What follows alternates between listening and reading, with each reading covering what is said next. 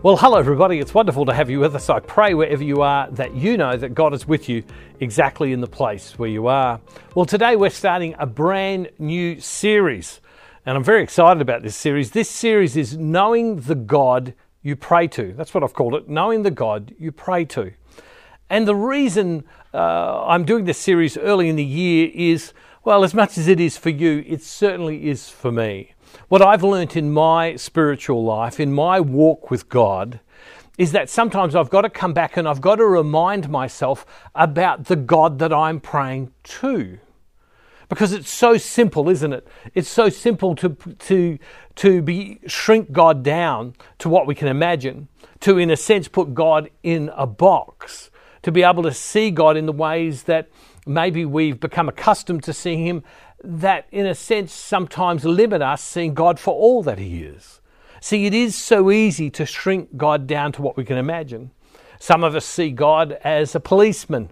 Some people see God as this loving being. Some people see God as this old man with a white beard sitting on a stool, chair, throne, about to judge us. And we have all of these images.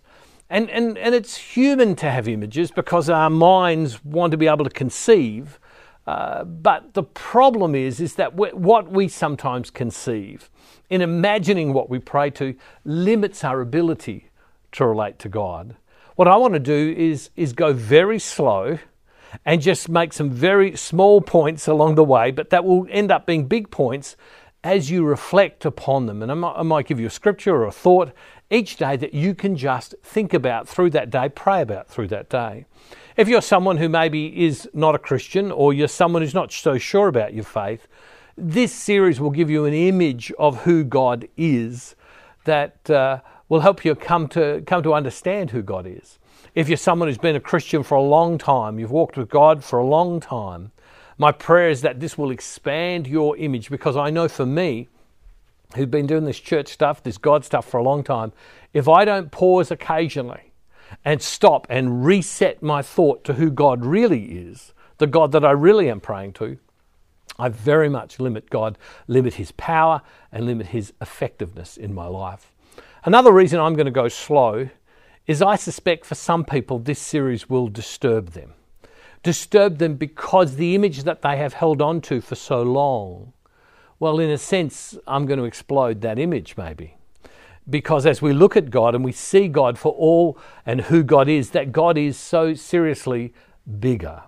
See, when we look at God's nature, God's character, God's knowledge, it is beyond what we can comprehend. Now all of you would say, of course that's true, Bruce. We know that God's nature, character, knowledge is beyond what we can comprehend. We know that.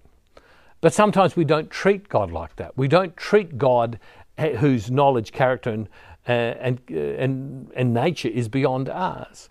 Any of us who employ people to work for us, and I do, whether you're a manager or you own your own business, one of the things that you get taught early in management life is to understand the people that you're employing. Because different people have different personality types. People learn in different ways. Some people are readers. Some people are far more what they see, they take in. Some people are far more conversational. Some people go away, sit and think about it all by themselves, come to a decision. Some people call people in, talk to them all together, comes to decisions. People are different. Some people are outgoing. Some people are very quiet. They're extroverts, introverts. Some people are structured. It's all ordered. Some people are unstructured. None of it's wrong, but all very different.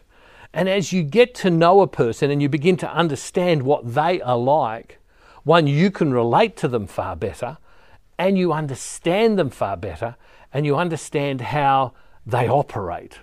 And so there's a deeper level of friendship, intimacy, effectiveness in the relationship. It's exactly the same with God. That when we come to understand God's nature, character, knowledge, that it is so far beyond what we can comprehend, it is quite mind-blowing. Now, if we go to Exodus chapter 15, verse 11, I want to have a look at Exodus chapter 15, verse 11, and you might take this verse of Scripture, and you might just think about it, pray about it, reflect on it.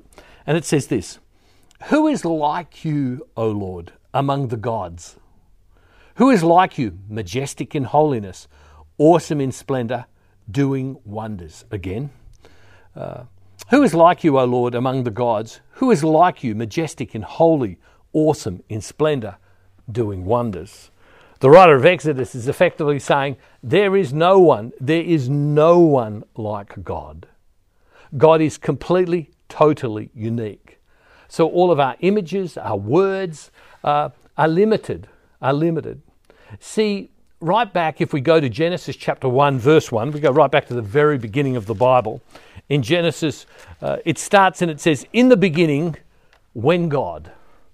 In the beginning, when God. If we go right back to the beginning, God, before time existed, if we can even talk of time, God was alone. There was nothing around him. There was nothing with him. To be honest with you, even using the language him is to limit God. We know later on in Genesis it says that we were made male and female. God created human beings, that God is beyond even the definitions of our words. So God was alone. There was nothing around him or with him. Heaven didn't exist. The universe didn't exist. There were no angels. There were no people. There was nothing. God had been in eternity all by himself throughout history, whatever history was in those days. And God was fully, absolutely sufficient in himself. Nothing is ever added to God, and nothing can ever be taken away from God. God is complete and whole in himself. The God you and I pray for is complete. There is nothing that can be added, nothing that can be subtracted from who God is. There is nothing that we can say to God that makes God more complete. There is nothing that we can say to God that makes God less. God is completely, utterly, totally complete in and of himself. Now, I sometimes don't think of God in that way. Sometimes I think of God in a sense, as I've said on various occasions, as being a more perfect version of a person. We might say the perfect version. But when we think about God, God is complete and absolute in and of himself, herself. God is complete. Nothing can be added. When I look at my life, there's a whole pile of things that can be added to make my life better, to make me a better person. But God is all by himself complete and sufficient. When God didn't have to make human beings, in the book of Ephesians it says God did out of the abundance of his grace and for his glory created people. God didn't need anything. God does not need anything. But Scripture tells us that God turned all of the infinite nature of who he was, and he expressed that by creating human beings and creating the universe out of the abundance of who he is. And he poured the totality of his love, of God's love, this being that is complete and absolute in and of himself. He's poured that upon us. It's simply remarkable. And so today, as you walk around, as you think to yourself, God is complete. The God I worship is absolute. The God I worship, there is nothing that can be added to that God.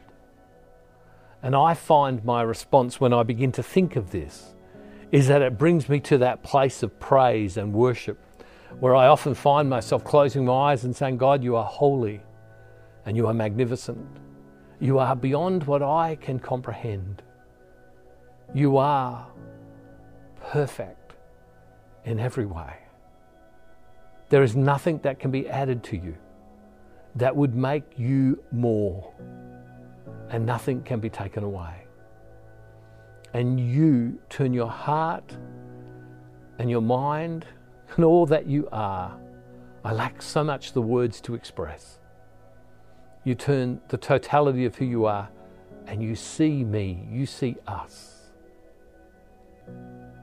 God, reveal yourself within my spirit, within my life more deeply, so that the God I communicate with, the God I pray with, God who I pray with,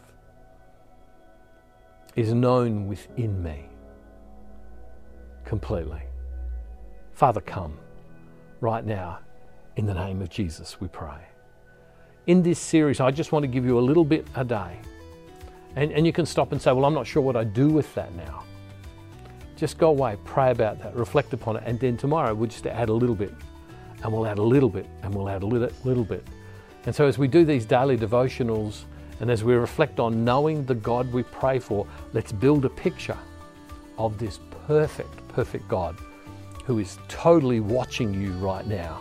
And we can absolutely say that God is never far from you and from me. God bless you. See you tomorrow.